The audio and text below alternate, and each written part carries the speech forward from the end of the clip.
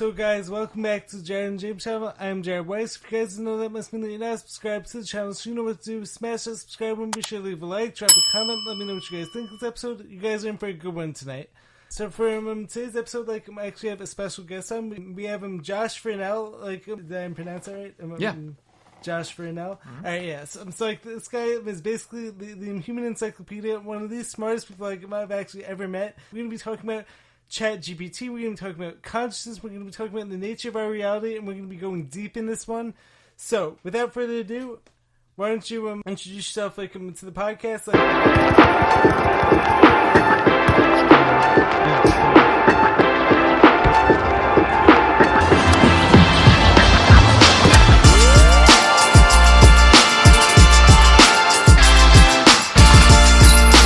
Why don't you just tell people a little bit about yourself, what you do, and how you got so smart, and as well as where the people can find you.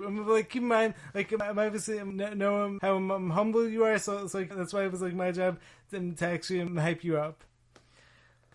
Okay, well, it's always so hard to. I feel like I'm in the beginning of a course where everyone introduces themselves, right? So it's I'm an educator. Next year I'll be going into my 20th year as an educator. Wow. I've been a teacher, tutor, assistant principal, dean. I've done quite a few things in education, and every single second of it has been a living, breathing privilege. I love it with all my heart. I thank God that I was able to eke out of reality something that was conducive to my personality, conducive to my temperament. And so, just gratitude for that. As far as, my education goes, like most teachers, I got a couple of masters, and I ended up doing my doctorate in something I care about very much called the achievement gap. And that is something, as a result of really investigating that, I've dedicated lots of time and energy and effort and attention towards. And someday I hope, like they're doing in other places, to really contribute to the closing of the achievement gap. Because I know it can be done. And if I can look back on my life and I can feel that I've contributed in that way, then even a little bit, then I can lay in my deathbed and close my eyes and go wherever I hope to go. Right. With some semblance of peace. So there's that. Mm-hmm. Other than that, it's hard to talk about myself without feeling, I like horseback riding and long walks on the beach. So that's, I guess, sufficient for now. Right. Speaking of the whole closing when it comes to the achievement gap, I actually think there's definitely a lot of substance here. For us to start off with, especially because as both of us know, and as most of my listeners know, I've always been very critical when it comes to the whole education system. But keep in mind, this is actually coming from someone who actually always did very well in school. So I never had any issues when it came to applying myself to the fullest. But having said that, something I always get into on here is how the education system doesn't really bring up critical thinkers. It's more about teaching people what to think as opposed to how to think. But having said that, I actually think what you're doing when it comes to the achievement gap thing, I actually think that sounds incredible. Especially because you're honestly giving people the power of belief in themselves. Especially because so a lot of other teachers out there may have given up on these kids. A lot of them may have actually decided these kids weren't worth the trouble and whatnot. But if you wouldn't mind telling the people what you're doing, as well as some of the results that you've actually been getting from this program. Well, the main thing is, like I said, when I was doing my doctoral research, I discovered something called the Pygmalion effect. So it essentially comes down to this. It's about expectations. And a lot of the times, our expectations are not necessarily under our conscious. They're not as they don't offer themselves up to us. So we go into situations with expectations, not even knowing necessarily that we have lower expectations or higher expectations. If you maintain high expectations, and you have to, this is the most important part. It's borrowing from Carl Jung a little bit. Engage in what he calls legitimate suffering. So I remember reading this book many years ago called The Road Less Traveled by M. Scott Peck, this psychiatrist. Excellent book. The first chapter is dedicated to self-discipline. Right. I believe that's where he cites Carl Jung, where Carl Jung says something along the lines of neurosis. We don't really call neurosis anymore. It's more of an affective disorder, depression, anxiety, things like that. And I'm not a psychiatrist, but this is just what he said at the time. He said neurosis is always an excuse. This is what he said for legitimate suffering, right? So not doing the things we're afraid to do. It builds up in our nervous system. Of course, there are legitimate issues like trauma and things like that that affect people that are just written into their system until they're dealt with. But as far as the neurosis that we bring upon ourselves, it's a result of not or failing to engage in legitimate suffering. So I took that and adopted it for education. And I said, if you sit there and, for instance, so working with, younger students, something like that, with 8th grade students, and asking them to do an 11th grade Common Core Regents, right? So these are students in a very poor area. They don't have anything to speak of. But if you can sit there with them and first and foremost go in there, as I said before, with very high expectations, because I tell these students all the time, you guys are MacBook Pros. You have all the hardware. Right. It's just a matter of self-confidence at this point. Mm-hmm. So if you take the self-confidence, you take the inbuilt ability, you educate that, now they're unstoppable. So you go in there with that, and you engage in the legitimate suffering. This is where, a lot of times, I didn't come from this kind of a background. Teachers, for the most part, grew up smart. They're just smart people. I wasn't like that at all. I didn't do anything in school. I had no interest growing up in reading. I didn't read my first book until I was 17, almost 18 years old. Truly. Wow.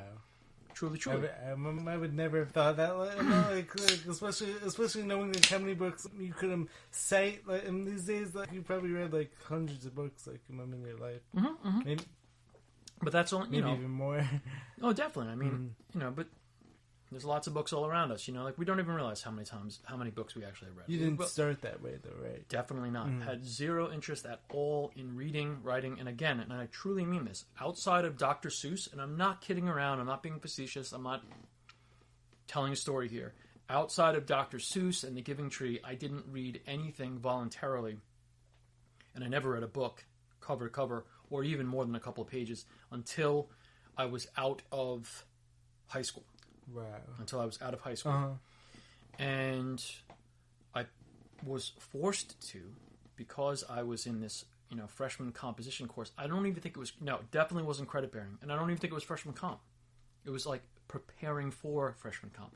And the professor, who was great, was like, listen, I know you won't have any interest in any of this, but if you don't read a book and present on it, you're toast. You're going to fail. That's it. You're done. So I was like, oh my gosh. I was like, I really need to actually... for real, read a book. You've no choice at that point. No, because you're not in. I was in a community college, and what's going to happen?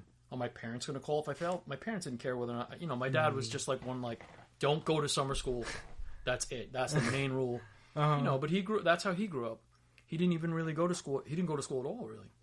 So his expectations were there because that's what he grew up and that's what he understood, and he just wanted me to be a good person. So thankfully he taught me and instilled in me some semblance of morality that I'm able to take into where I go now. Right. But as far as books go, no, absolutely not. So this professor said you have to, and I did. So I picked up a book. A lot of my friends were into, for various reasons, which you can imagine, watching this movie, 2001: A Space Odyssey. Okay, spaced out movie, all right? So you can imagine the environment. Anyway, I'd seen this movie so many times. I said, all right, if I read the book, at least I'll have visuals. Right. And I can get through it.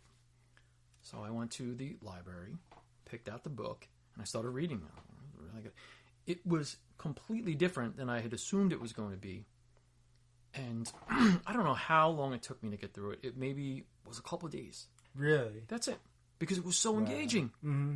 And it was different than the movie. You know, the movie, they travel to Jupiter. In the book, they travel to Saturn, one of the moons of Saturn, Iapetus or Japetus, depending on how you want to pronounce it with the I or the J, Latin, blah, blah, blah. Mm-hmm.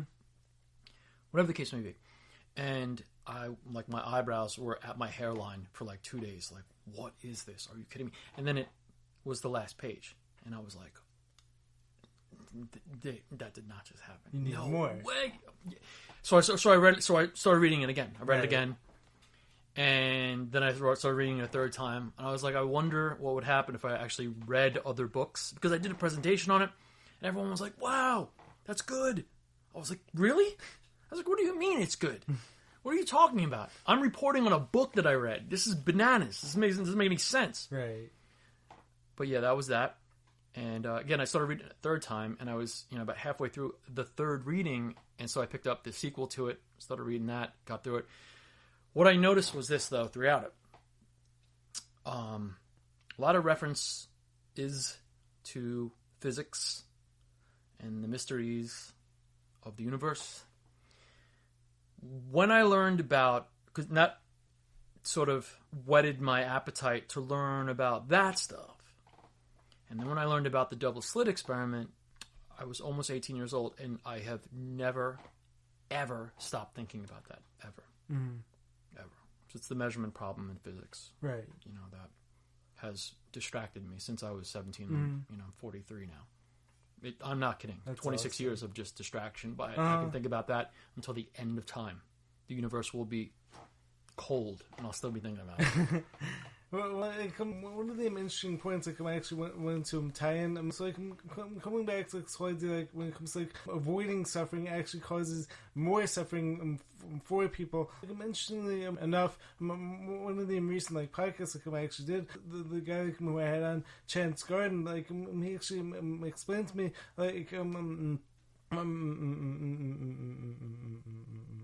how what I'm doing is actually making the obstacle the way. To be honest, I never even thought of it, and I'm like that.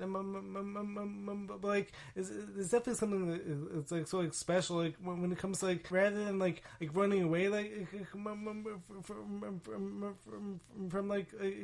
your biggest fears, or I'm running away from challenges, I'm going towards them, and actually I'm going towards the hurdles. Actually often leads you to your purpose, and actually leads you to your highest self. It's definitely really cool to see how in a lot of ways you've actually inspired these kids. You've inspired these 8th graders to run towards the hurdle. When it comes to doing 11th grade schoolwork, these kids all excelling.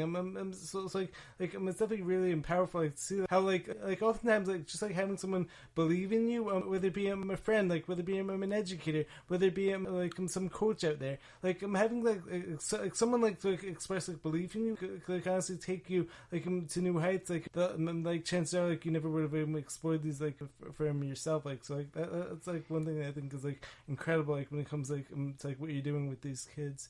Well, to borrow from Carl Jung, twofold. First, concerning the aspect of the first thing you said about making that running away from So paraphrasing him, what you resist persists. It's one of my favorite quotes. Carl Jung. Mm-hmm.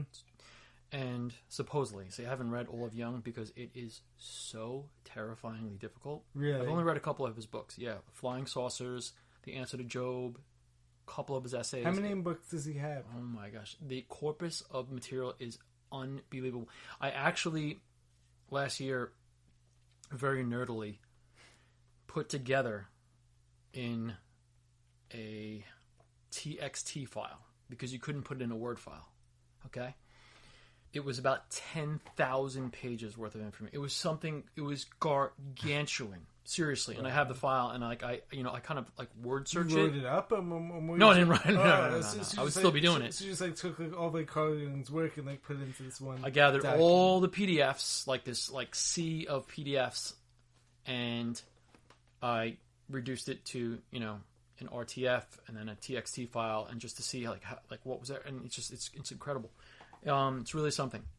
In fact, but I don't want to get lost on the point that you made, which you resist, persist, and concerning belief.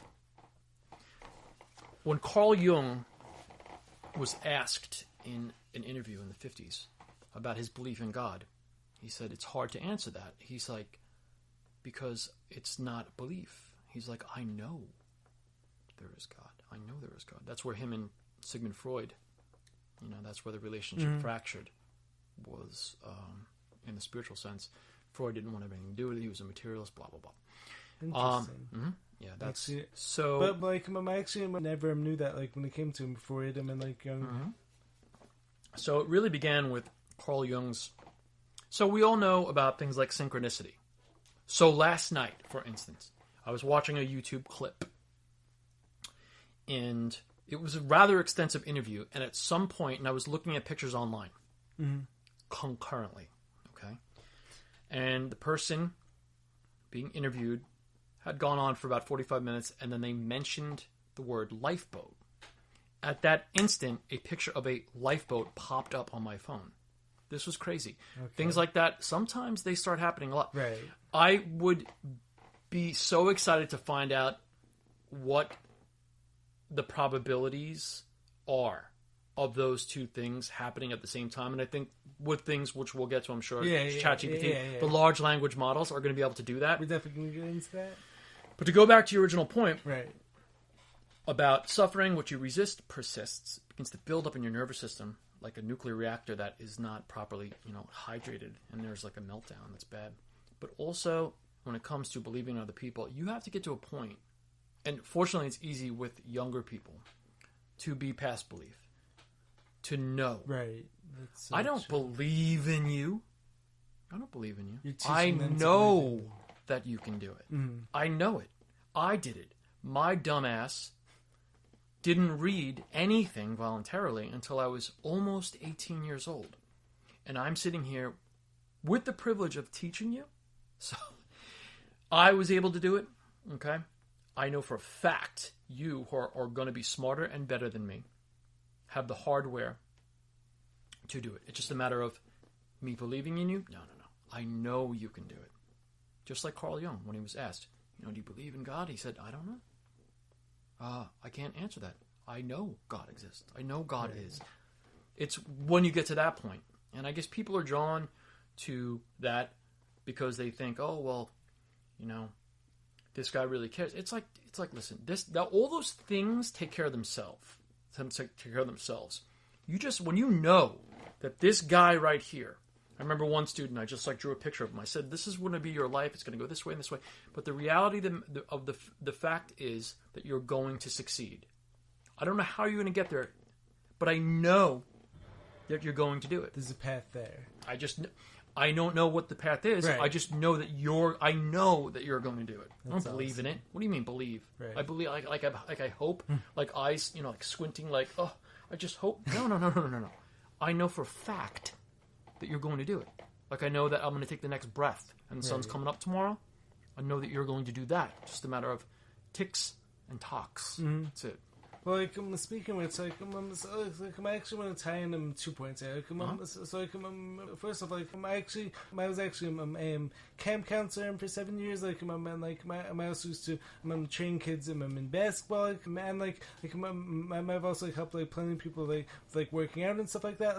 Something I've always found interesting. When it comes to helping others out, a lot of times I almost believe in others more than they actually believe in themselves. So it's like, for instance, like it's almost like it's like reflex that like starts up like inside of me. Like whenever someone like tells me oh, like I can't do this, or I'm not good enough to do this, like I almost like immediately shout back at them, what are you saying? Like it's not true. But like maybe it's almost like something in me that's almost like stronger, and then like belief, like maybe it's like something that, like I actually know, like through like experience, like, or on the other hand, maybe I'm almost like trying so hard like to like manifest like success like in them, like especially because like when it comes to that, it's helping good people like win, like just like doesn't get better than that. And then like another point like I went to tie in, like when it comes to this so like you were saying that like Carl Jung was talking about, like said like when it comes to like he doesn't believe in God, he actually knows that God exists,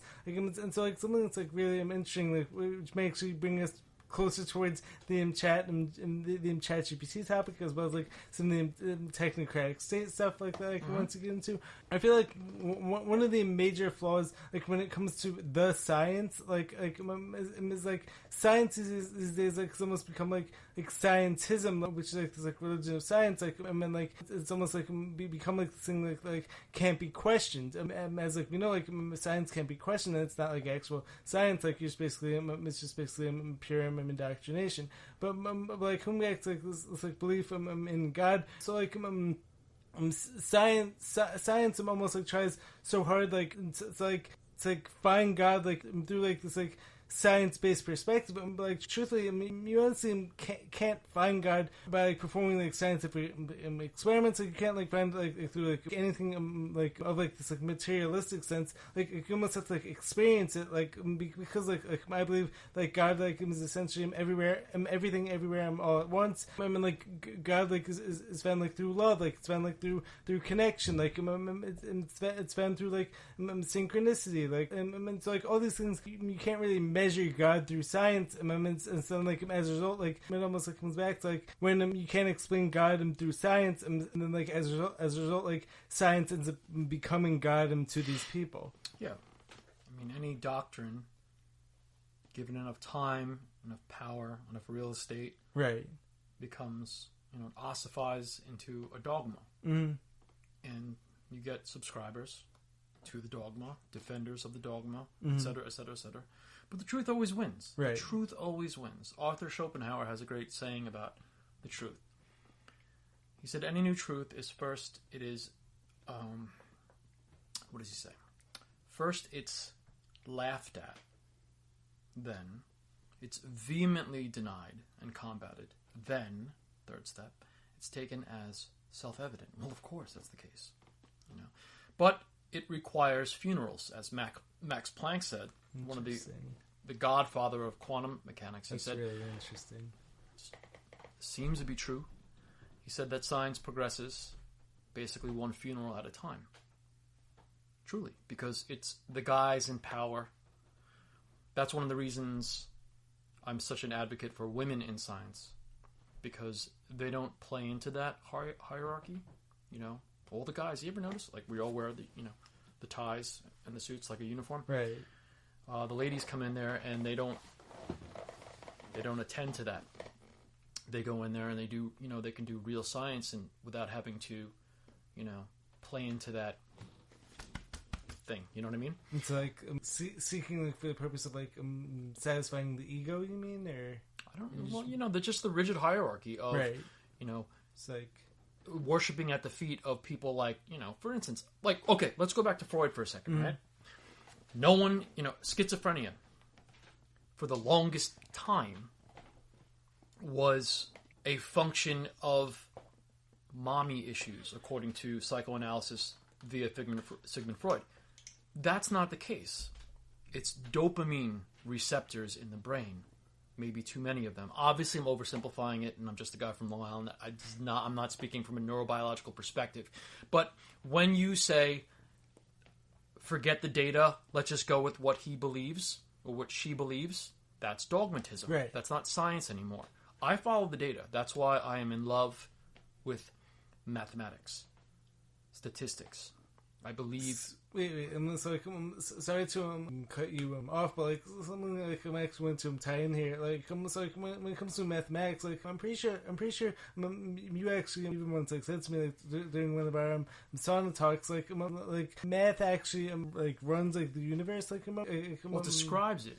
Right, and then like going along the same lines, like I've actually heard like some people like actually say like math could actually lead them like to God, like, and especially because math is like this like massive set of like equations like that all like make perfect sense, and like you can't disprove math. So it's like well, there are limits. Mm-hmm. So I mean, this is why guys like Kurt Gödel, depending on how you pronounce it, Gödel.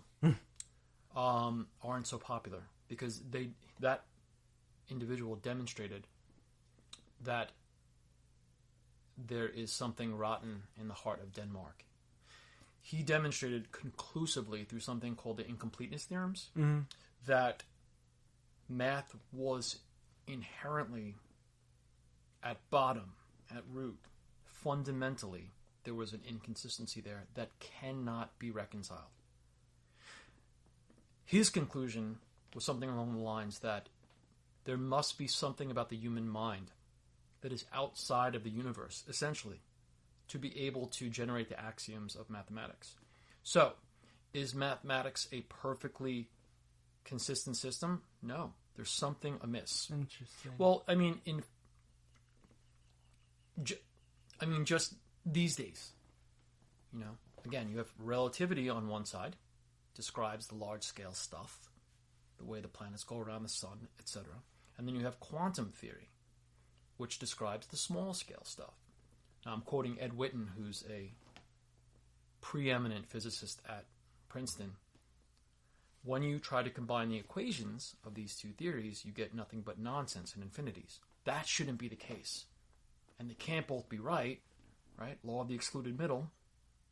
So what's going on here? They don't know. We've all heard of string theory. This is an attempt to solve that problem. Apparently that's totally wrong, though.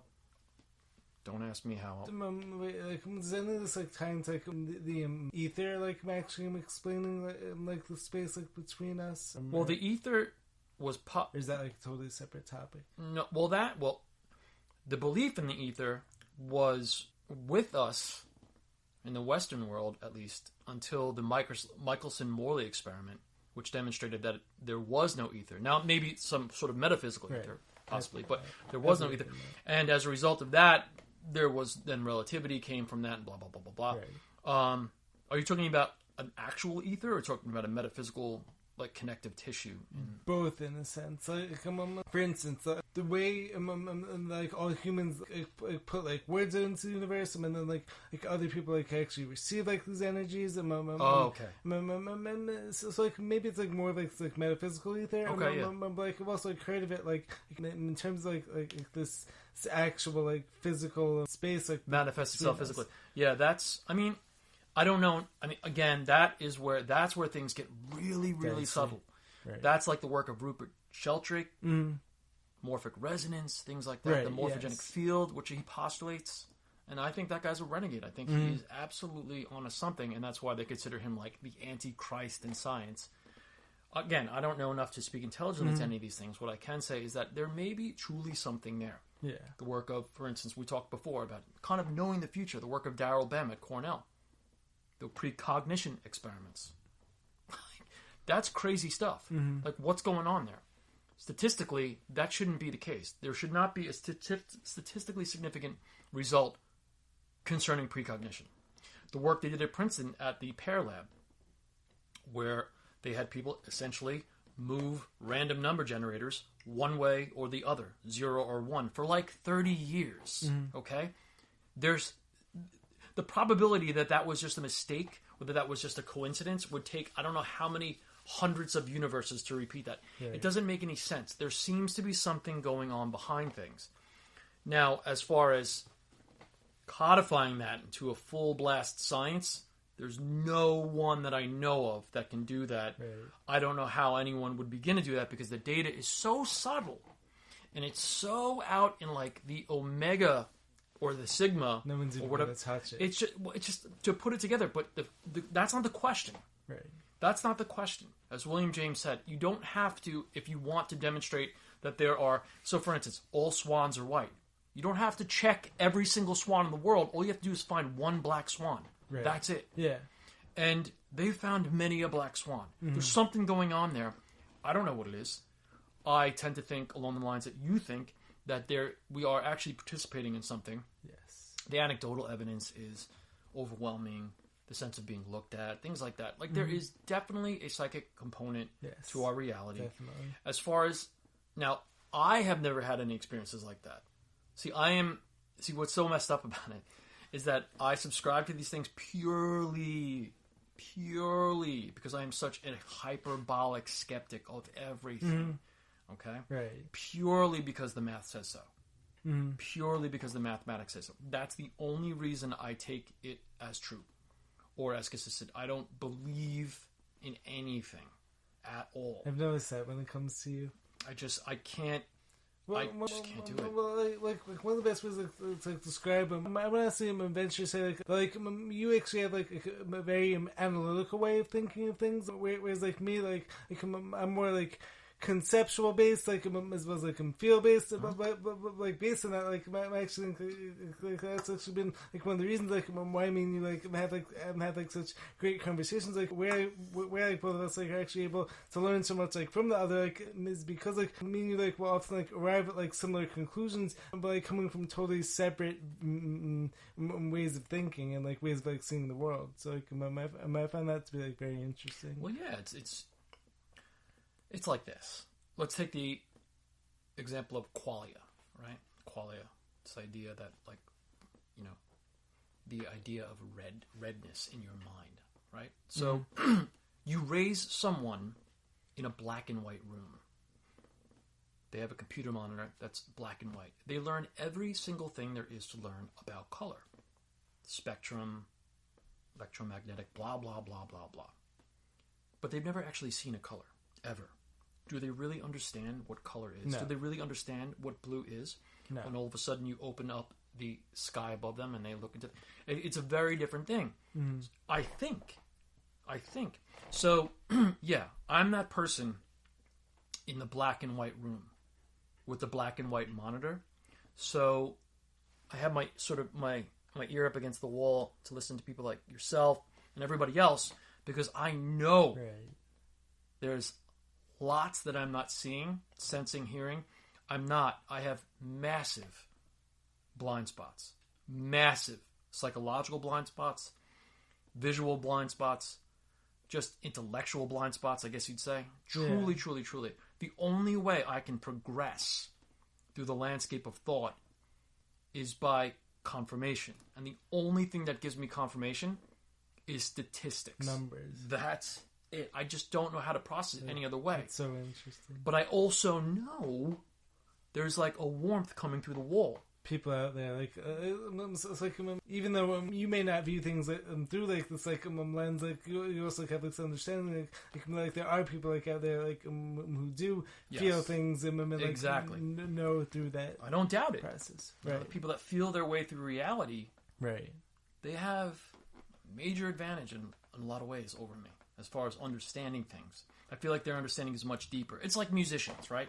Or people who are able to just play music. Like, I'm speaking with, like, my older brother, like, he's always been, like, a super, like, talented musician. But, like, the most amazing thing, like, when it comes to him, like so, like, the first however many years, like he's been playing music, he never even, like, read notes, like, anything like that. Like, so, he could just, like, hear someone play it, like, a few times, and, like, most suddenly know how to play it, which is, like, crazy. Yeah.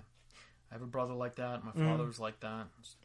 Like, what are you doing? Right. It's incredible. But the fact that you get to express whatever this static is between your ears that way, and it's coherent and consistent, and it sounds good, it's just such a gift. Oh my God. I don't have any ear for it. I've tried and failed so many times that now I've given up, at least for now. I've just, with my piano, it's so sad. It's really sad. I started learning how to read music for real, but I just don't generate it in a way that I think is pleasing. And I know that is not a signal to give up. Right. Yeah. But it's like, yo, there are some people like myself that just don't. There are things missing from my mind. Right. All right. So I can, through brute force, do things. I'm going to be able to, given enough time. But just it's. That coffee cup is going to beat me. Like something that I often like to say is like, given like enough time, like my belief that like humans like are essentially limitless, like when it comes to like the things that like we could do. Like having said, like some people are like, obviously more apt for certain things, and like some people are, so like, even though like I believe like basically anything is like possible. Like having said, like not everything is like meant for everyone. You know what I mean? Well, not on this timeline. No. Right. Yeah, yes. Not at this particular exit in infinity that we are occupying right now. Exactly. Yeah. Like my definitely like the capability, like for human potential, like has been like squandered, like by so many people. But like having said, I would never say like anything is like impossible. But like it may definitely be super hard, like for someone to be the best musician, the best athlete, like and also the best scientist or whatever. I'm obviously I'm always trying to be like the best, like everything I do. But like we definitely do have like aim limit, like when it comes like to like where we can actually devote our energy to. Only my daughter. She won the Scholar Athlete Award, so she's... Wait, like that's actually really fun, like, because like back in high school, like I'm actually won the Scholar Athlete Award also. Did you really? Yeah. I was so like, oh my goodness gracious, where did this child come from? You know, she dedicates so much time, and she plays every sport. So proud of her. Same here. I was the same way. And she, you know, I remember one of the first, you know, playing soccer. Mm-hmm. She's like, Dad, I don't like it. And her mom said that, you know, she didn't have to continue. And I'm going to defer to the wisdom of her mom and agree, because that's all right. And I said, all right, well, if that's the case, if Mommy says so, that's all right. She said, no, Dad, then I'd be a quitter. What? That's bold. Yes. She did that with soccer. She did that with lacrosse. She was 12. She was 12. 12. Wow. She had every excuse in the world not to continue. Both parents said you don't have to do it. You don't like to do it. You feel like you're not good. She's like, no, but then I'd be a quitter. I was like, where? That's incredible. From what star? I love to hear that. Oh my gosh. That's amazing. She did it with soccer. She did it with lacrosse. Kids like that, like, honestly, so rare to find these days. Like, especially because the rest of like society like has like essentially made it like okay to like settle like for mediocre, and like settling for like below like your potential, which is why like once again like it comes back to like why it's so important. Like it's like have someone like who actually believes in you, and like who can actually show you, even though like as like you were saying before, you may not know the path for them, but like in the same breath, like you do know for a fact that like they are going to succeed one way or another. It's just like a matter of like creating that path. Yeah. I mean, like something like I always like to refer back to, like there's always going to be multiple paths like to the same destination. Like it's like 2 + 2 = 4. Like so is 3 + 1. It's like there's always going to be multiple like paths to the same destination. For instance, like when it comes to my whole healing journey, like when it comes to all my athletic goals, like I've obviously like had to like overcome major challenges, and like as a result, like I've been able like to like turn those like into my blessings, like, and like use those like to form the path. Absolutely, yeah. Turn those enemies into best friends. Right, exactly. That's it. That's the way forward. I don't know where she came from with that, because her dad would. It doesn't make any sense. She got it from you. No. No, her mom was really good at like math and things like that when she was young. Mm-hmm. So whatever. I'm just that's nothing but gratitude. Mm-hmm. That's nothing but gratitude. Right. Like, where did this child come from? So that's just both my daughters is 2 living, breathing, bipedal blessings. That's what they are. That's what they are to me. And so I'm very, very thankful for that. That's awesome. But yeah, that's just I don't. Again, it's like. What is, one of the things we talked about was the North Star. Nietzsche has that quote, a man with a why can withstand any how. Love that. Yeah. So once you establish it, we all see it. There's a night sky in each of our own personal psychologies. Okay? We all have our own personal zodiac and our own personal constellations, our own personal moon and sun. There is that star out there in the distant night sky of our mind. Once we find it and fixate on it and know it, again, everything becomes ancillary. Everything becomes a question. Am I contributing to or detracting from my progress towards that path, particular star? That's it. But you have to find it first. Find your purpose. Yeah. That's what it's all about. Like the Japanese have that concept, ikigai. Ikigai is a superimposition of 4 basic factors. What are you good at? What do you like to do? What will you be paid to do? Will that concur with what you are being paid to do? And is it helping other people? Those 4 things superimposed, that's your ikigai. That might be a path towards understanding what your North Star is. You know, there are things that I am good at, but I do not like to do.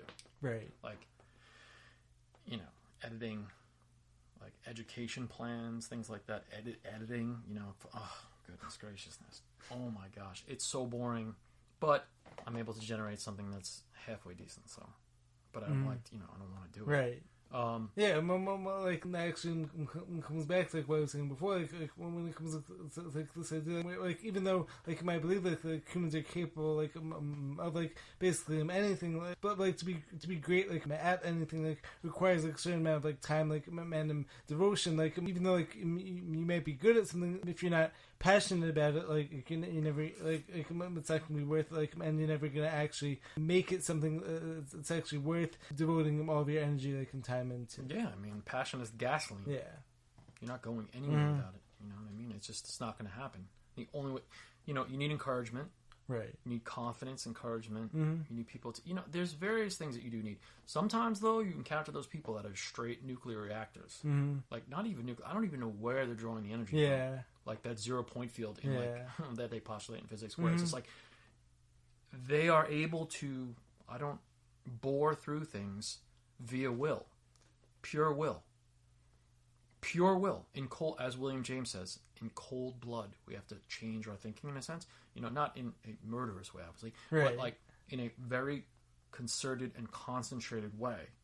Focus our direction, focus our intention, focus our efforts. And in cold blood, no matter what, like David Goggins style. Right, yes. Like that guy. Yes. Like, who is this human? Who is that guy? He's not joking around. He's not playing around. He's not just trying to sell books or anything like that.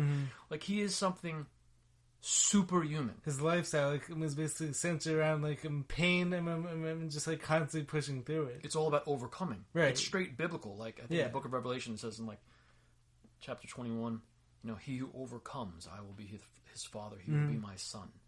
That is David. He is a living, breathing overcoming. He is a living, breathing overcoming. I have never... David Goggins, to me, is the most...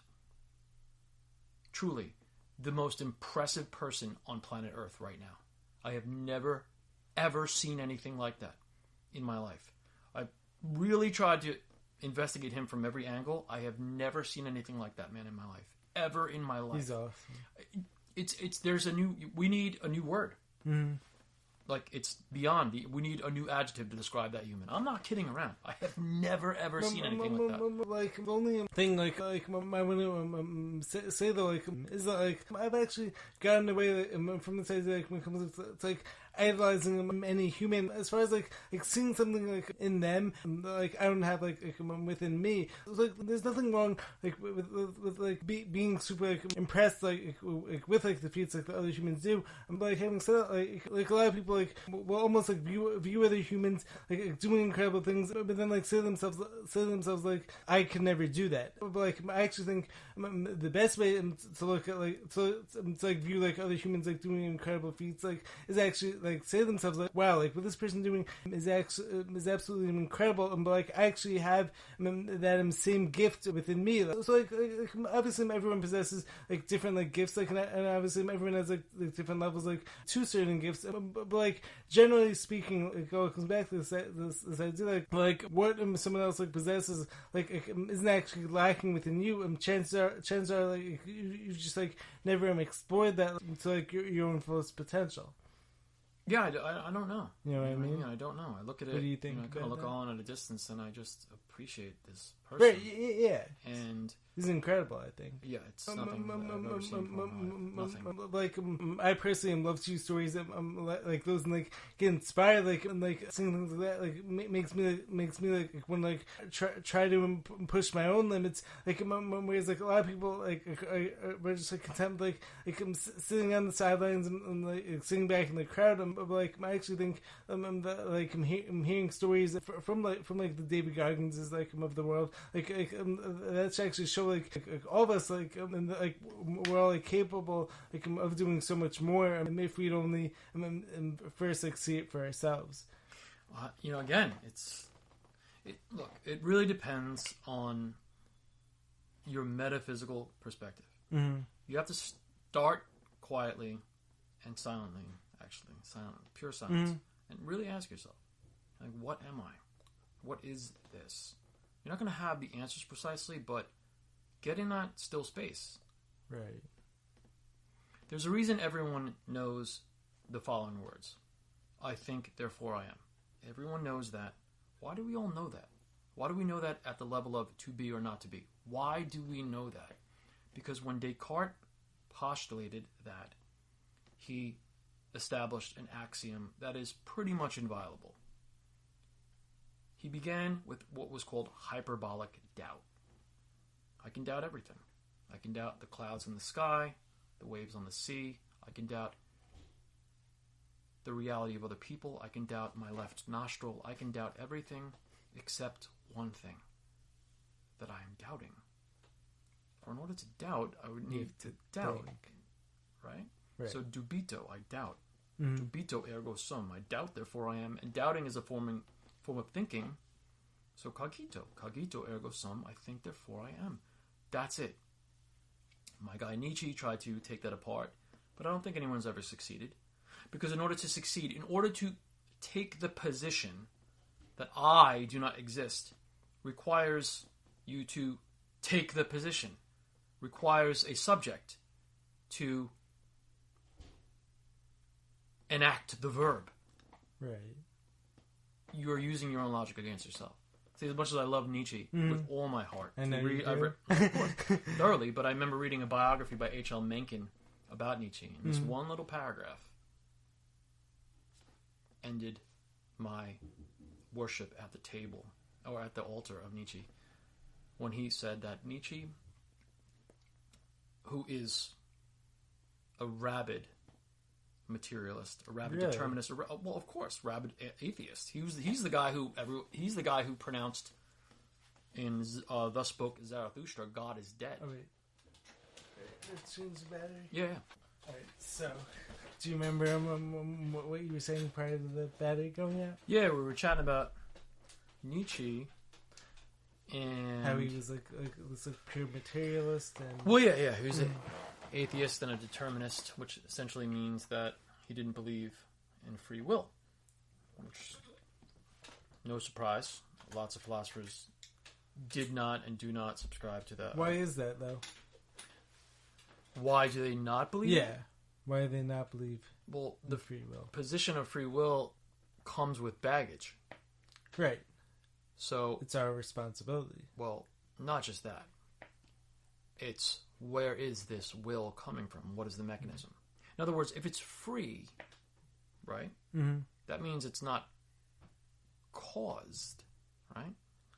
Right. So if it's not caused, what is it? Someone has to be, so in other words, this free will has to be coming from somewhere, which I would venture say it has to be coming from God. I believe that, one of the things God blesses with is this free will, it's manifest whatever we choose in this reality. Sorry to shift topics a little bit. I remember something I was gonna add to that. One of the ways I actually to describe this idea of free will. I personally 1,000% believe all of us have free will. I definitely believe that God in the universe always going to give us the opportunities that each of us need in order to become our best highest selves. But then in that same breath whenever one of us veers off of our best path, and then God in the universe is going to try to give us consequences to those actions. Again, that's, probably the way it is. I just don't know. Right.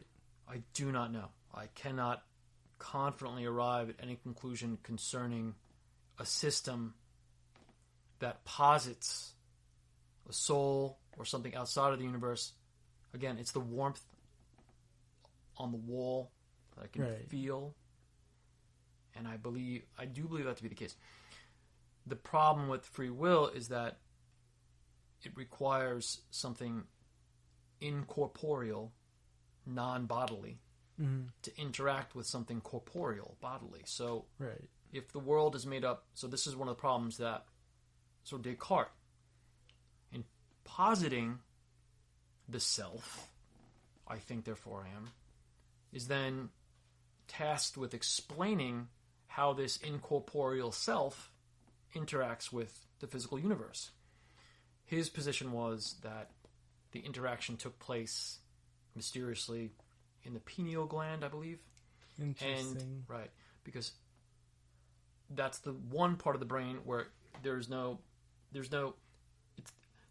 counterpart. So there's the right hemisphere, the left hemisphere, the parietal lobe over here, the parietal lobe over there, occipital, etc., temporal on either side. But the pineal gland is by itself. Okay? And he thought that this was where the interaction happened. How that would happen, who knows? Like, speaking with a lot of people, like, we actually say, like our pineal glands, like, are actually spiritual, like connections, like, and these are like, essentially our third eyes. Like, speaking with, so like, I actually believe that, like, with all these, like, toxins that are out there, like whether it be, like, physical, metaphysical, much just, like, toxic world, like whether it be like toxic news, or on the other hand, like the actual like physical toxins, like whether it be like the heavy metals, like whether it be the pesticides, herbicides, glyphosate, like all those things, like are actually calcifying our pineal glands, like which is like why like I believe like at some point to be like practicing like detoxification of our bodies, like and like as a result like detoxifying our pineal glands, like, especially because like, I've definitely heard like plenty of people out there like say that like our pineal glands like actually give us these metaphysical like powers, almost like whether it be like telekinesis, like whether it be mind reading, ESP, like all these things like almost like hidden from us, like especially because like we're all like being exposed to this like toxic world. So like it's definitely interesting like to hear like this philosopher's like positive free will like is actually associated with our pineal glands. Well, that's Descartes. That's Descartes. Okay. That's not the modern take on it at all. No, definitely not. Gotcha. And again, it's a minority opinion in philosophy. Most philosophers subscribe to materialism in some way, shape, or form. Right. They just do. That's just how it is. That's the dogma. That's like what we talked about at the point. So this discussion that that's what you are. That's what you have to believe. And if you don't believe it, if you're going to challenge the orthodoxy, there's going to be a consequence for that. Right. That's just the most natural thing in the world. I don't care if it's a philosophy department. I don't care if it's the DMV. It doesn't matter. That's just how we are as people. It's understandable. Everyone and that's what it is. like being part of the group, like especially because as soon as you separate yourself like from the group, like you essentially leave yourself like vulnerable, like to being attacked by either side. So. No one likes to stand alone in their opinions, which is why I think the way I think. Right. I just want to hear this. Like, what's the math? That's all I want to hear. What is the math? That's it. Beyond that, I can't have an intelligent discussion. I can listen, and I should listen, and I try to listen. Right. But aside from that, that's the only thing I can argue for intelligently. Are conclusions that are rooted in some way, shape, or form in consistent logic and or mathematical logic. That's it. I don't know else to talk about anything intelligently. Definitely not arriving at any conclusions, and definitely not doing that independently. I can wax philosophical about multiple issues with some competence sometimes, but outside of things that are founded in those respects. But again, when you know, like I had mentioned earlier, about folks like Kurt Gödel, again, depending on how you pronounce it, that he demonstrated using math that math is inherently, there's an inherent inconsistency within it. So you know that's not the end all be all. You know that it's inescapable. Right. So you really you are really out there. You are really out there. Your opinions, if they're consistent, that's really all you can ask. So what are your assumptions about the world? See, this idea of truth with a big, gigantic T, no go. All you can really hope for is consistency. So, do you think that we actually do have any objective truth out there? Where do you think it's all just based on all of our perceptions and therefore it becomes our reality? I think that it's outside of. Let me give you an example, okay? Many years ago, right after I read 2001: A Space Odyssey, I picked up a book called A Brief History of Time by Stephen Hawking. In the first edition of that book, there was a preface written by a guy named Carl Sagan. In this preface, and it didn't appear in later editions, but in this particular edition, there was this preface written by Carl Sagan, where he asks this question: could God create a rock so heavy that even he couldn't lift it? Right? Could God create a rock? So it's either a limit on his strength or a limit on his power. There's no way out of it. Clever. It's so clever. Well done. Not really. Because what you're doing is you're putting God inside the universe, a universe governed by what you presuppose to be logic. Yes. If God prefigures or comes before logic, let's just say, using chronological terms, which would make no sense either way, right? If God prefigures logic, if God is beyond logic, then to put him in logic makes no sense. To refer to him as... To do all these things that we do when we just try to encapsulate God in language...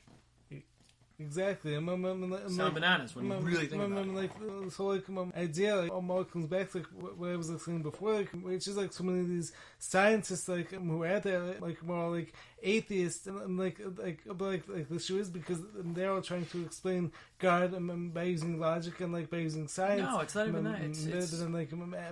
As a result, science is becoming the God, especially because these people can't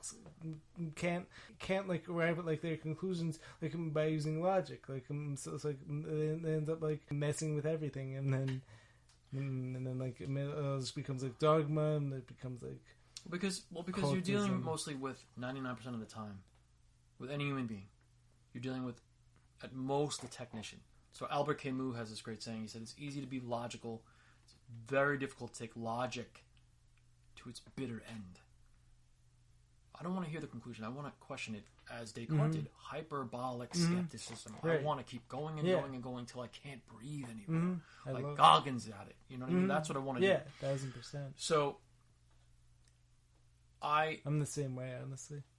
That's it. Love questioning everything. Skepticism doesn't... I'm incredulous about everything. Every single thing. Including my incredulity. But, there are these stories. For instance, in the book of Job,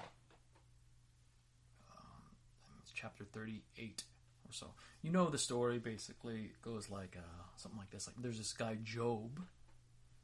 He's got everything money can buy. Great big family, land, livestock, riches, and he worships. And he worships God. He's pious. He's good. And the challenger, Satan, says to God, "Hey, wait a second here. Let me ask you a question, God. Do you think Job would worship you the way he does? Do you think he'd be so pious if he didn't have all these gifts?" God says, "Yeah." He says, "Well, what if I were allowed to take all of it away? Would you take that bet?" God says, "Yeah, of course." He's like, God says, "You can do anything you want to him, except you just can't kill him. That's it."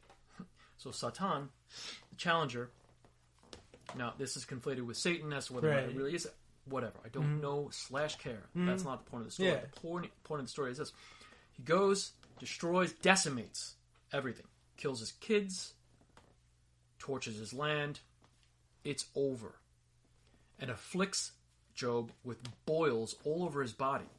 And Job is sitting there like, what in the name of reason is happening? I've done everything right. I don't understand why this is the way it is. Right? He's sitting there doing logic, right? His three friends roll up. Eliphaz, Bildad, and Zophar. Okay? And they're in chapter 38. They're having this discussion with him. Trying to figure it out. Like, what did you do? Right. It's like, I didn't do that. I didn't do that. I didn't do that. I don't get this, man. This is crazy town. Eventually, his friends are like, deuces, I'm out. And Job essentially says these words. He sort of posits this, or puts out this question, God, why have you forsaken me? Why have you done this? Mm-hmm. Why have you done this? And God says, who are you to question me? Were you there when I stretched the measuring line across this universe? Were you there when I placed the stars in the sky? Etc., etc. So it sort of echoes back to that preface by Carl Sagan. Mm-hmm. Oh, well, you've done it, Carl. You've really knocked it out of the park because you put God either here or there. What are you doing? Right. You sound, with all due respect, stupid. Because you're speaking of God as if the idea of God can be contained within language. Mm-hmm. You said something before about language and the importance of language. Mm-hmm. God, in the book of Genesis and then later in the book of John, he creates with the word. Right. But he prefigures everything. So to put him in language, again, I'm very verificationalist about my discussions of God because, again, how do you put infinity into words? Right. Exactly. So I'm very limited in that respect. But these stories give me some idea of how to maybe conceive of it. Mm-hmm. Yeah, for sure. Who are you? What's interesting is that one of the books written by Carl Jung was called The Answer to Job. Really? The Answer to Job. And Carl Jung's position is that Jesus Christ is the answer to Job. Jesus Christ is the embodiment of suffering and pain for no sin, etc. Okay, and so God answers Job by becoming human. That's Carl Jung's take on it. That book is so hard to understand. I remember reading it on I was sitting on Amtrak reading that book and coming across words like chthonic. Like, no, seriously, I'm not even kidding you. Really? Carl Jung answers questions you didn't even think that you would ever ask. What does that word even mean, though? It's like underworld and whatever. It doesn't matter. It's just the fact that these guys that's coming along every couple of centuries, like Carl Jung and Friedrich Nietzsche. It's like, what? Da Vinci? Like, who are these people? Who are these people? Oh my gosh, that's wild. But even Goggins is more impressive than I'm done kidding. Man. That guy is unbelievable. That's interesting. Yeah. So, did you have anything else that you wanted to add to that point? No, just that. Listen, I can't. As a Christian, I'm a Christian. I'm a Catholic. And, I will not allow myself to justify my judgments on other people. I'll still judge. We judge all the time. We're like judging machines. Everyone judges. There's just like a continuous clacking of a gavel between our ears all the time. But as far as rationalizing that, justifying that, no go. Absolutely not. Absolutely not. There are people that are carrying around death, that have experienced things. I have not experienced much pain in my life. Yeah, I'm going through X and I'm going through Y. Right. Okay? There are people that are carrying, dragging around eternities and doing it with a smile.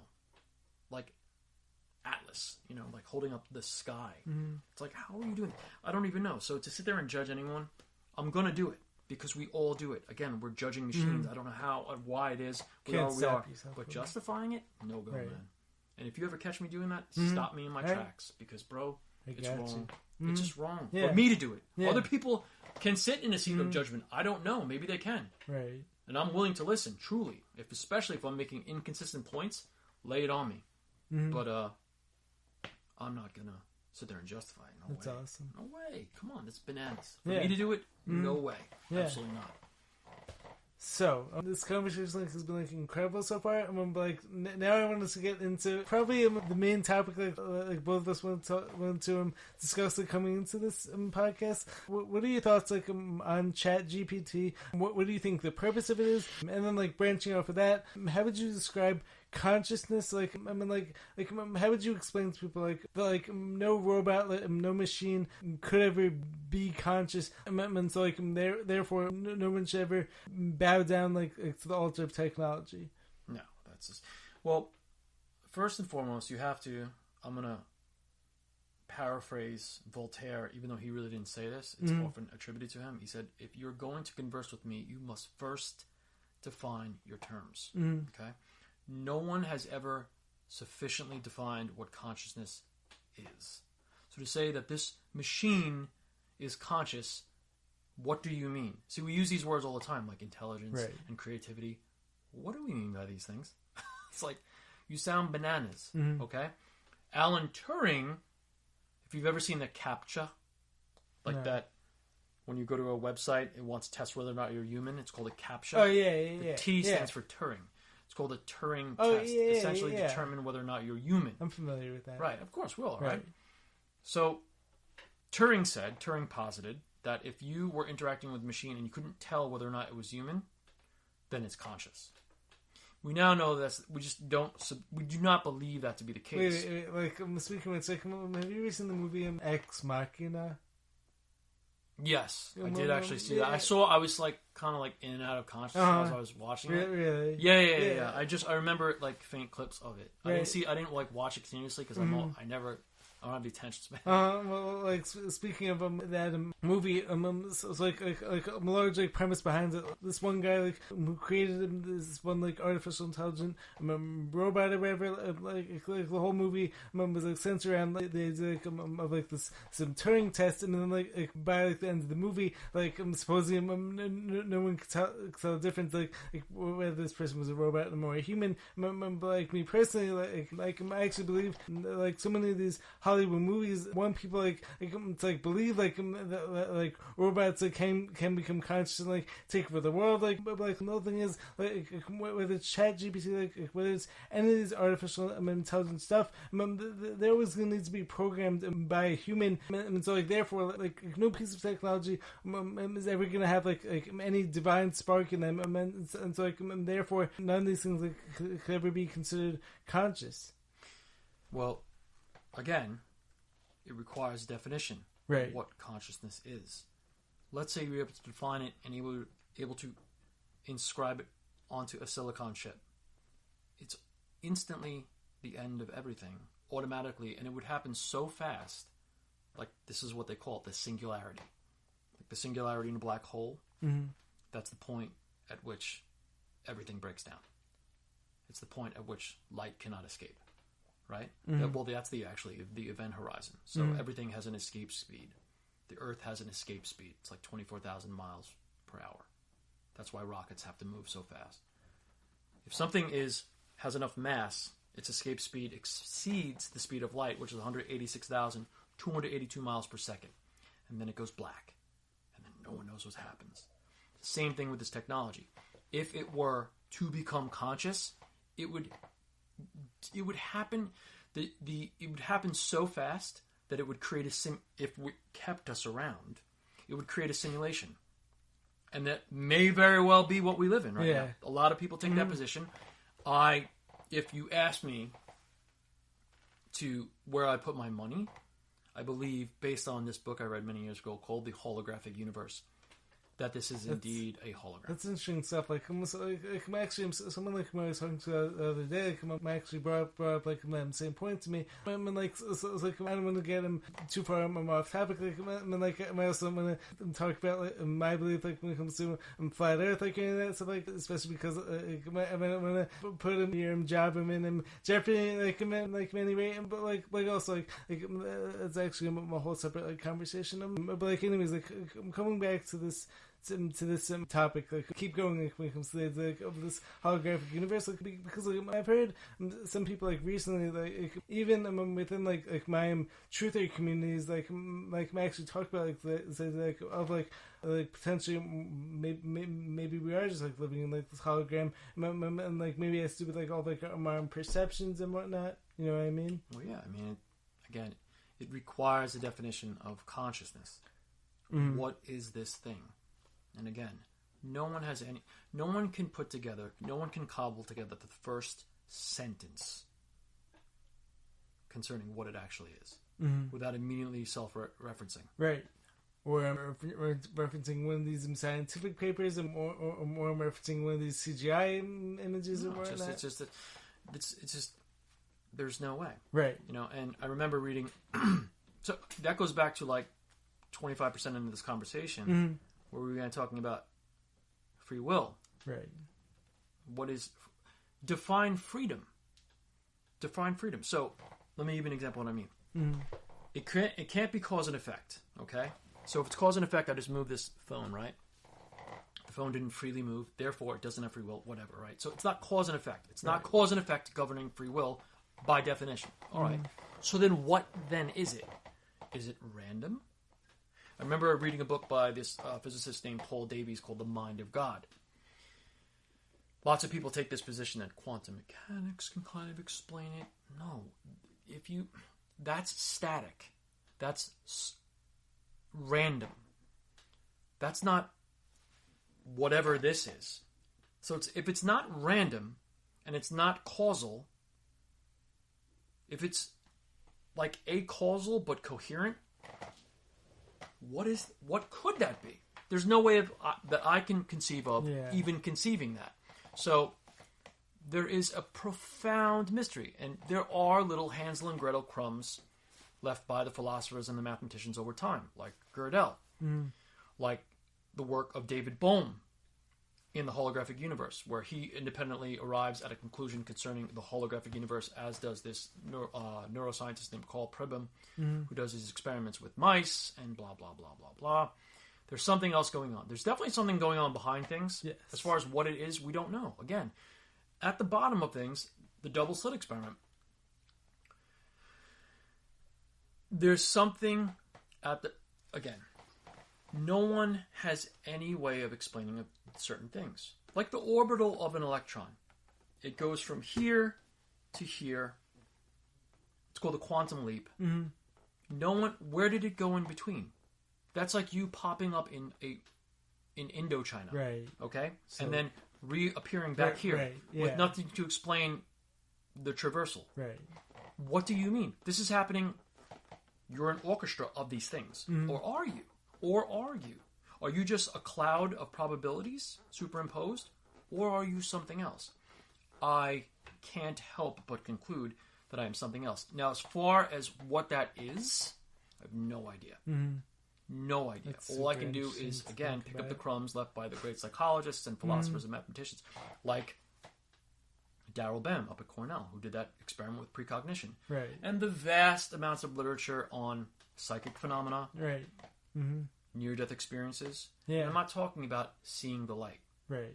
Which, again, for the longest time was ascribed to things like hypercarbia or anoxia, lack of oxygen in the brain, too much carbon dioxide. That's not it, because you don't get coherent experiences that way. But whatever. Yeah. Maybe there's something to explain. Maybe it's DMT. I don't know. What I do know is that there are experiences called veridical near-death experiences, which are above and beyond those kinds of things. This is where someone rises up out of their body and talks about things that they could not have possibly known about that are going on in another room at the time that they're flatlining. How do you explain that? How can you possibly explain it? You want to dismiss it? Feel free. I choose to investigate further. I'm going to follow the data until I'm dead. That's it. I'm going to follow the data and the probabilities until I'm dead, because it's all I have. That's all I can go on. It's the only thing, when everything else is gone, that I will have at the end. That's it. So I choose to investigate further. And again, those crumbs. Kenneth Ring, a psychologist in Connecticut, wrote the book Blind Sight, about people who are born blind. have near-death experiences, come back with visual data. What do you mean? How is that possible? What is going on there? The work of Sam Parnia at Stony Brook. There's something going on. When you superimpose all this data, you find, as I said, the preface of this discussion when we were talking about William James, the black swan. Mm-hmm. There is indeed a black swan. As far as whether or not it's a swan, whether or not it's avian, whether or not it actually has feathers, I don't know. I can't really put it in a category, but something is there. It's blurry. It's at a distance. I could barely make it out, but it is there for a fact. So I don't believe X or I don't believe Y, dogma, etc., etc. Anytime you question anyone on their steadfast beliefs, not anytime, but enough of the time, especially if they're very loud about it, what do you find? 3 or 4 sentences, 3 or 4 questions into it, they're like, I don't know. Right. All right. Well, listen. Those people like, slow down then. Let's just together try to actually figure this out. Because when you start coupling like ignorance and conviction, you end up with nonsense, basically. Well, or something worse. You end up with like real. You end up with the problems I think facing our society. Right. I think M. Scott Peck, to bring it back to him, that psychiatrist, he defines evil that way. He calls it militant ignorance. Okay? That's super interesting. Yeah, that's what he says. So maybe that's it. I don't know. Makes a lot of sense, honestly. Listen, we just have to be careful. Tread lightly. Make sure you're not hurting anybody. Well, like, how different would you say militant ignorance is, as opposed to willful ignorance? Like, more like on the other hand, like, would you actually put those two like in like the same boat? Well, it depends on the expression of the will. Right. So if it takes the form of hurting other people, willful ignorance could end up turning into like I can be willfully ignorant of the fact that I'm not great at basketball. I'm not hurting anybody by believing that I'm good at it. Right, yeah. But when you're actively hurting other people in the name of something that you don't yourself fully understand, that you yourself have not even really fully questioned, is that really where we want to be? No, definitely not. I don't want to hurt. I don't want anyone hurt for any reason ever. Truly. Okay? I want to make sure that everyone's listened to and everyone... See, that's why I think that, like, all of what's going on in society right now, I think a lot of it is due to the fact that people do not feel listened to. Whatever it may be, they do not feel listened to, and whether or not you are a conservative or a liberal, that becomes dogmatic. That becomes... We become ossified in our beliefs, and we then... What happens? We start hating each other. Become tribal and Politics is... George Will said this before he defected, I think, from the Republican Party. He was a Republican, but then Donald Trump, blah, blah, blah. But he said politics is organized hatred. And I think he was being kind of facetious, but I think it's almost becoming that. It's like, slow down. There's definitely a lot of like truth behind that statement. Oh, we're in this together. My goodness. Right. We're in this together. Exactly. We're on this little, as Carl Sagan said, and he actually, I think it was the Voyager satellite, as it passed Saturn, took a picture of Earth. And all you see is this faint, as he says, pale blue dot, where everything that has ever happened that we know of has taken place. This pale blue dot upon which we exist. We're in this together. Let's slow down. Let's listen to each other. Sometimes just being listened to is therapeutic for other people. Right. So if you can be a reservoir, if you can be, as Nietzsche said, an ocean to receive streams, however polluted they may be in your purview, that, I'm not going to say it is anything. It is helpful, but it might be helpful. I can't help but believe that it would be helpful to do that. As we both recognize, people are in pain. People are in pain. Right, and but then also like a lot of this like we actually come back to how much this like is actually being done purposely, like especially because you actually have like these miserable elites or people in power or whatever you want to call them, and like these people basically know that they're not going to be treated well in the afterlife. So like as a result, like they basically want to push so much like fear onto us, like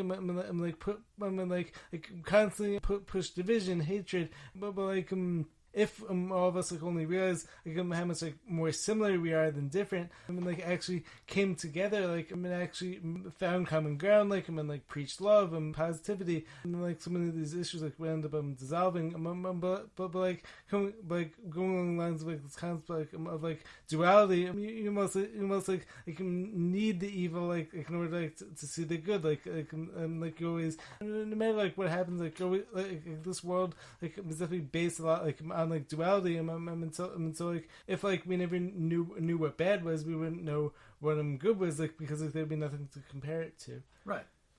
It would just be tepidity. That's it. Just like infinite, like, right? Dishwater. Yeah. That's it. Mm-hmm. So no, yeah. So I tell myself anyway, as best I can. We're fed this idea of put yourself first. I mean, you don't question that dogma. Of course you got to put yourself first. I don't believe that. In my heart, do not believe that. Put others first. Imagine that.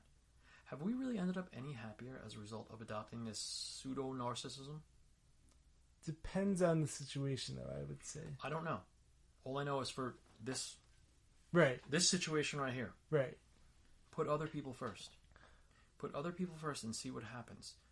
Wait. So, to be honest, I definitely agree with that way more than I would disagree with it. But like my only qualm, with that thing though, with that philosophy, is just you're never gonna be able to fully give to others what you don't have yourself. So I definitely fully agree with putting others first. Is definitely gonna bring people more happiness more often than that. But it almost comes back to in order to be able to give love to others, first you almost have to love yourself, because otherwise you're just gonna be giving from this empty well. So I do think it is important. There are situations where it is important to first give to yourself whatever you need, and then as a result then you're gonna be able to give others more love and more kindness. It's there's definitely a delicate balance. I feel that has to be struck there. Maybe it will be the case. Mm-hmm. You know, for myself, I don't see it that way for myself. Mm-hmm. For other people, that may very well be the case. Mm-hmm. I have been given everything in life. Mm-hmm. Everything. Anything that bothers me, or any situation I find myself in that I don't like, is because I put myself there. So I've adopted this idea of what is called caritas versus cupitas. So caritas versus cupitas. Cupitas is the love of self and the love of things. Caritas is the love of others and the love of God. I have opted to, in cold blood, to harken back to William James, demand that of myself. I don't always do it. I don't even do it probably most of the time. But I will never stop demanding that of myself. Mm-hmm. Other people have not been given everything. I've been given everything. What am I here to complain about? Right. Nothing. Mm-hmm. Nothing. Any situation I find myself that I don't like is because I'm an idiot. That's it. It's just the truth. It's the truth. Uh-huh. So for me, that's it. You put other people first, and you do good. Mm-hmm. So there was a famous rabbi, this is before Christ, mm-hmm. who was supposedly the wisest of the rabbis. I don't know. Forgive me if I'm misspeaking here. I think his name was Rabbi Hillel, I think. Anyway, it was rumored that he could sum up the entirety of the Torah while standing on one foot. And I guess at some point someone put the challenge to him. Mm-hmm. Rabbi Hillel. I think that was his name. Forgive me if I'm wrong. Well, like, I was actually listening to like, this podcast yesterday. I'm actually pretty sure, that exactly may have been brought up. Like, Really? Yeah, I don't know for 100% sure. I was definitely listening to this podcast yesterday, and this guy, I'm pretty sure he brought up that exact name. Get out of here. So that's crazy. I learned this from a professor. I'm pretty sure. Stephen Spector. Yeah, and that's crazy timing and coincidence. And That's cool. Yeah. Synchronicity. Maybe, I don't know. Uh-huh. He said, do it. He said, all right. He lifted up one foot. And what did he say? He said, do not do to others what you would not have done to yourself. And that's whoa, that sounds very much like Mark 12, where Christ says something very similar, right? The golden rule. But there's a difference. Let's put that in a bracket for a second. The third act of Hamlet. Scene 1, right? To be or not to be, right? Beautiful speech, crazy, right? Bananas, beyond belief. That I didn't fully appreciate that until only a few years ago. Now I just listen to it over and over again. What is the last word of that? He says action, right? And Christ says, "Do unto others as you would have them do unto you." Not don't do, not inactivity. Go out and do. Action. Super Super interesting. Action. Wow. And I was like, that's really an interesting point. point. It's twist. Both are basically saying the same thing. Two sides of the same coin. Yeah. Yeah. That's super interesting. Yeah. So that, and his prescription was pretty simple. Just give. Mm-hmm. Because you are much more than you could ever conceive of being. Yeah. And now I'm talking way above the clouds right now, of course. I'm beyond the ionosphere of my own this is little awesome. planet Earth. I love this stuff. But if you put a gun to my head and you say, confess what you believe to be the case, these are what I believe. This is what I believe to be the case. I can't prove any of it. That's crazy. I can't lean back on the matrices of mathematics and go, yes, this is it. There's no way. It's so bananas, it's crazy.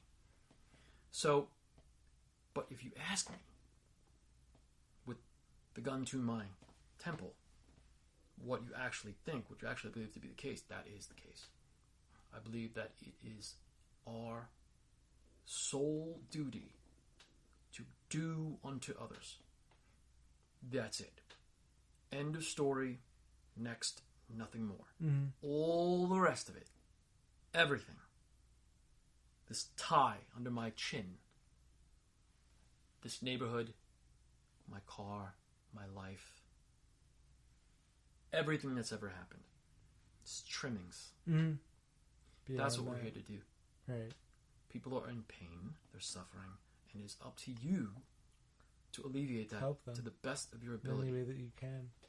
Now, and I say you, meaning Josh, not other people. Right. I'm not saying that's how you should be, that's how you should be, that's what you should believe. I'm not doing that nonsense, because Christ also says, why are you concerned about the speck in your friend's eye as opposed to the plank in your own? Judge not lest ye be judged. Do you know what I mean? So these are guiding principles for me. So whenever I'm in between one thing or the other, it's always shut your mouth, Josh, and listen. Seriously, shut your mouth, you ignorant ape. Shut your mouth and listen as best you can. Let someone bleed through their mouth if they need to. Let them die and bleed and throw and heave and scream, whatever they need to do, and be there for you. Listening is honestly probably the most underrated skill out there. Especially because coming back to what you were saying before, a lot of the owls of society are actually coming especially because a lot of people don't feel heard. I mean, a lot of people don't have other people to actually. We're scared. We're scared. Listen, we are terrified. Whether all anxiety, all fear, according to Freud and probably anyone worth their salt when it comes to the psychoanalytic perspective on anxiety, knows that it's all about a fear of death. Right. We are under death threat all the time, whether or not we even realize it. So ChatGPT, that is like, I can write computer program. I can write a paper on World War II better than you. I can write short stories. I can do this. You're taking away, what it seems anyway, agency from human beings. That's a major threat. It feels like one. I don't. Yes. So I don't. 1,000%. I have investigated it to the point, and in my own personal investigation since I'm 17, that I don't have any fear of any of it. Doesn't mean anything to me. I know enough about it to dismiss it. Not completely, of course, but to dismiss the metaphysical threat posed by these things. Yes. Then, okay, so there's that, right? Then there's like actual death. Then there's like, I don't know, our friend, at the gym, Ryan, his buddy just died, pancreatic cancer, 43. Got the death sentence 2 months later, gone, 3 kids. What? Okay. Then there's like asteroids, right? We are chronically always under fear, anxious. Yeah. Chronically anxious. There's a constant low-level background radiation of anxiety in every single human being's life. Low frequencies also. All the time. Well, yeah, I mean, we're bathed in Yeah. non-ionizing, hopefully, radiation at all times. Yeah, sure. Exactly. There's all, and then the things you mentioned before, the metals, so on and so forth. Yeah. But again, for me, it's the signal in the noise is what I alluded to earlier, that distant, what is that? That warmth on my ear. Right. What is that? It's like whispering almost to you. Whispering almost to you. And so all of these threats to free will, right? What is free will? You're taking away my free will now. All of the scientists and the philosophers are beating the drum of determinism. You don't even exist, right? Everything you will ever do, could ever do, will ever think was written into the subatomic DNA of the Big Bang. You don't even exist. You're an interruption in nature, right? It's coming from every angle. But that's why things like the measurement problem, the double slit experiment, have been in my peripheral since I was 17 years old. These are tiny little pinpricks of light that, to me, speak to... See, the words fall away then. It's like Dante, when there's a beautiful point at the end of, Dante's Inferno and Purgatorio and then Paradiso. He finally makes his way to the fountain of God. Before this, he sees Beatrice, his Beatrice, and she looks at him. This is absolutely beautiful. I'm not one for romantic anything, ever. But that is so beautiful, it's disgustingly beautiful. She looks at him, and he looks at her. This is a woman that guided him through heaven, that he saw in real life, never really even spoke to. And he was married to. Bad news, Dante. But whatever. He was so in love with her. She looks at him, and he knows. He knows in his heart this is the last time they're ever going to look at each other. Ever. She looks at him, and she smiles. And then she turns away to the fountain. When he sees or observes... Wittgenstein had a great way in the end of the Tractatus Logico Philosophicus. He says, whereof one cannot speak, thereof one must be silent. Dante says, words fell away now. And I became like a baby drinking at its, from its mother's breast. Right. I began to ba, ba, ba, ba, ba, ba, like a baby. And that's what it is for me.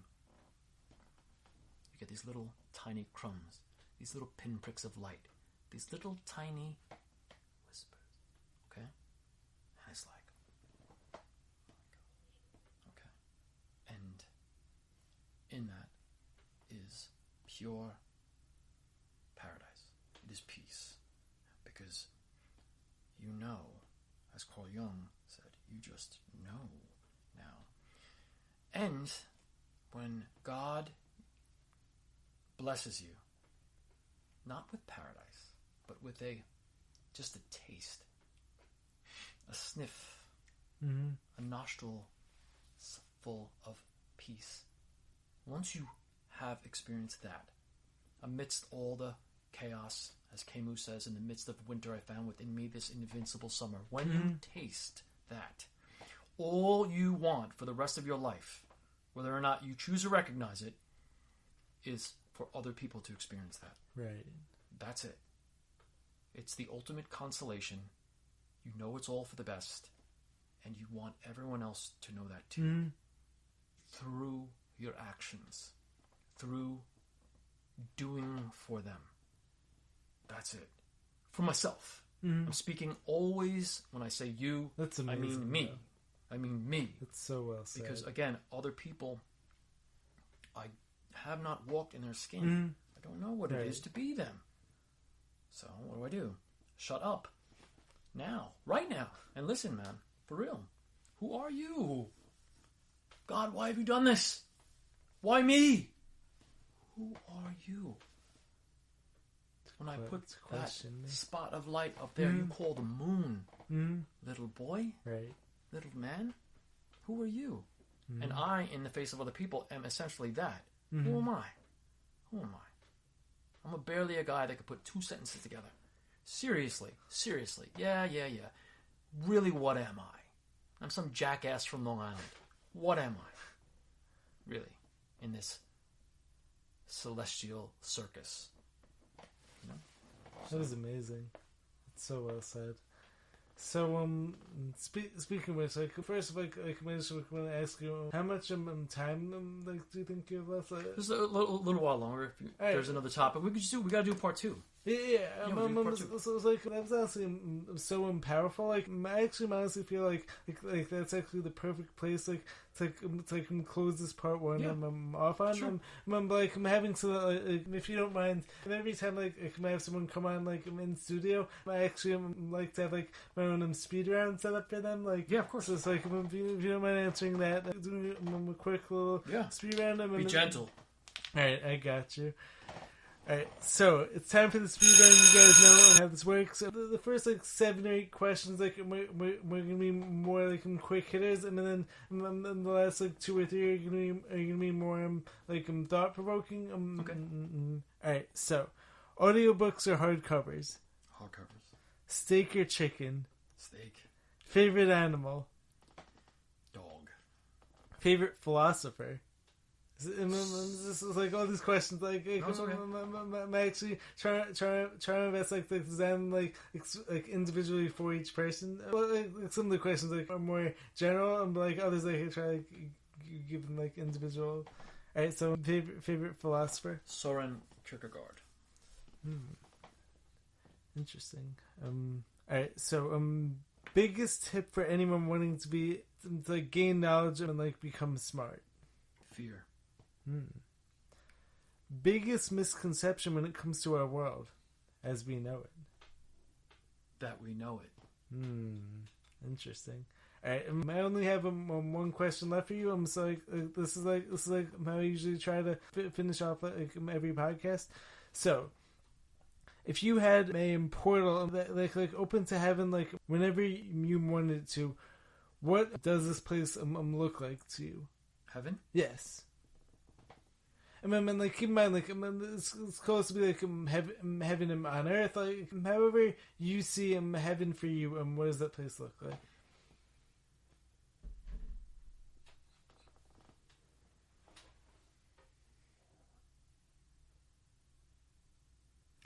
Paradise? Yes.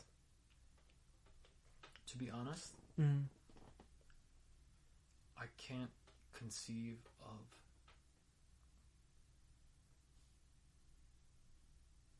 I can't even put it. You have to, like, experience it. Can't put it into words. Well, let me give you an example. Well, see, it's counterintuitive the way I'll put it down. Paradise would require adversity for me. There has to be something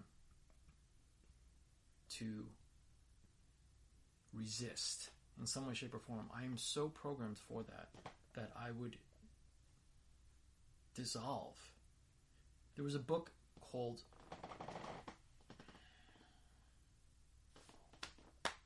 3 Seconds by a guy named Les Parrott.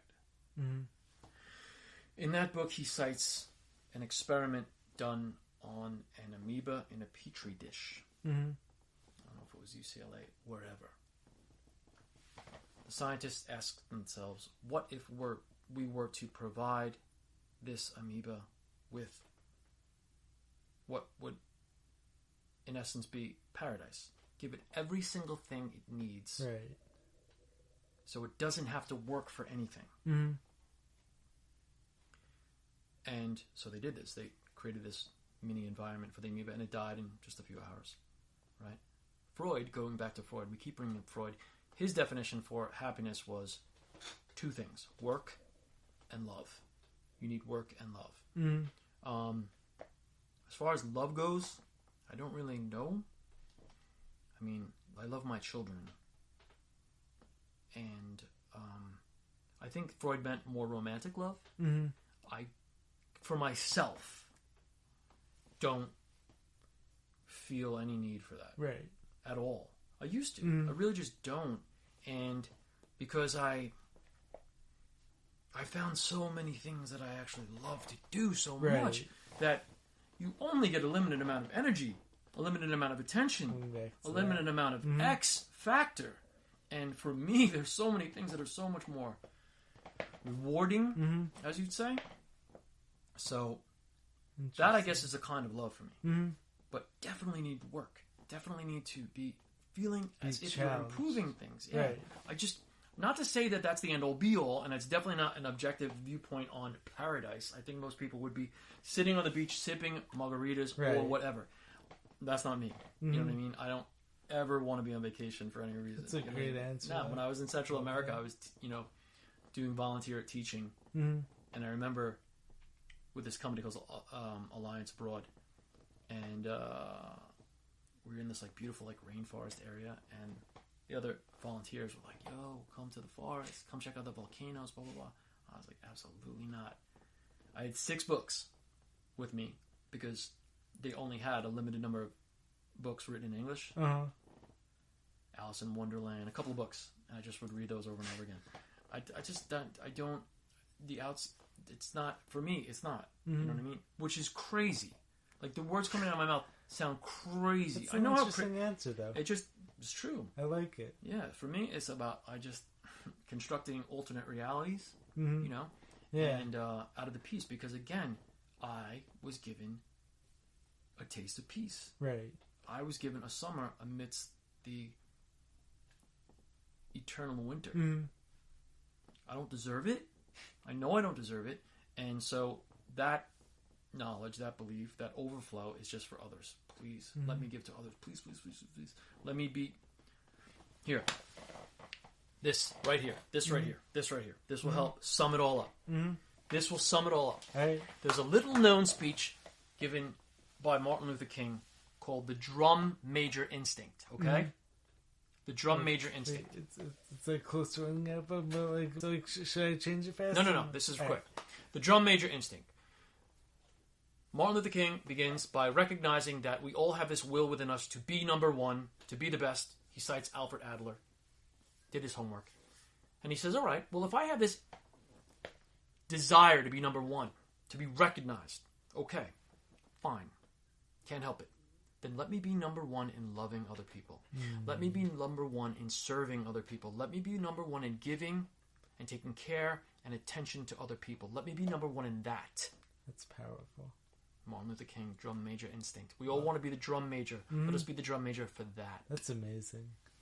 Awesome way to close things up.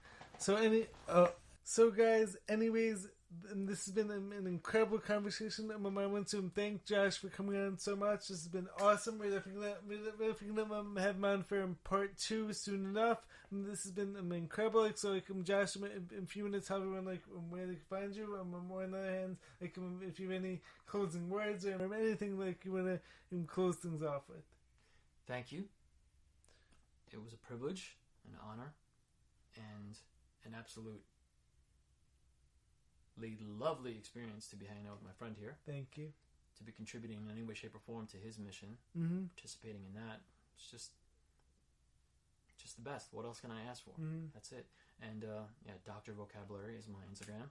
But follow him on Instagram. He has some awesome stuff like me posts. Do you also want to tell anyone where you can find your books and stuff or no? Well, I'll add that at another time. Right.